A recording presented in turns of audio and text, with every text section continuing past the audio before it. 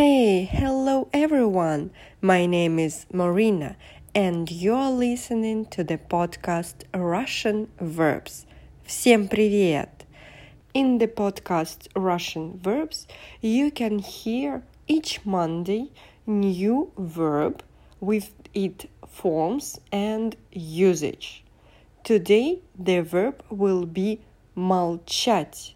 In English it means to keep silence or to be silent. Вы умеете молчать по-русски? Okay, that was a joke, of course. Continue listening and you will know some more usage of this verb.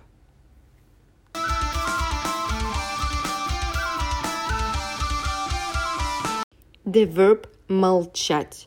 This verb is imperfective and it will have forms in the present, past and future tenses. Всё, я больше не могу молчать. Let's start with the present tense. The forms.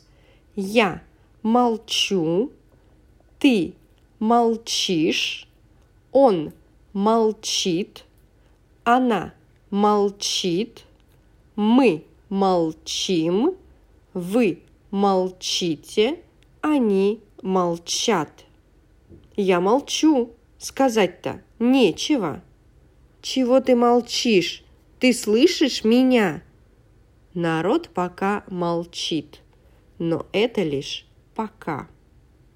Она смотрит на меня и молчит.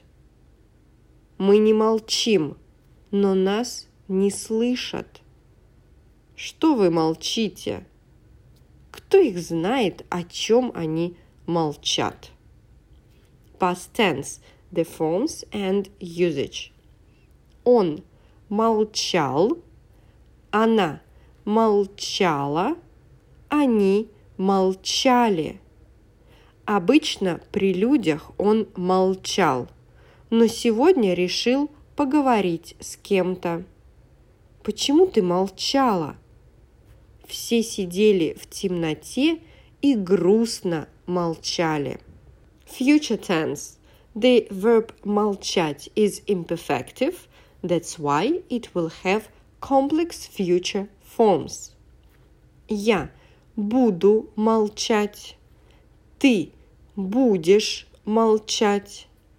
Он будет молчать. Она будет молчать. Мы будем молчать. Вы будете молчать.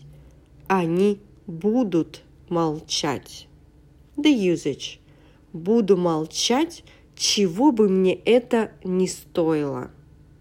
Обещай, что будешь молчать. Он долго еще будет молчать. Такой уж у него характер.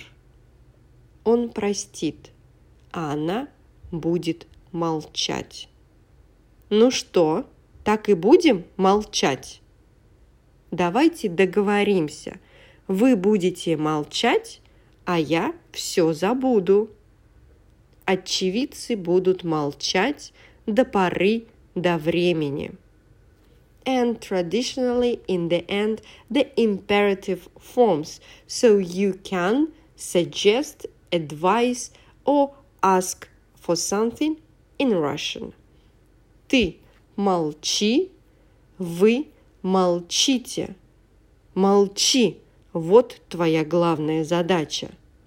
Молчите, ничего не говорите.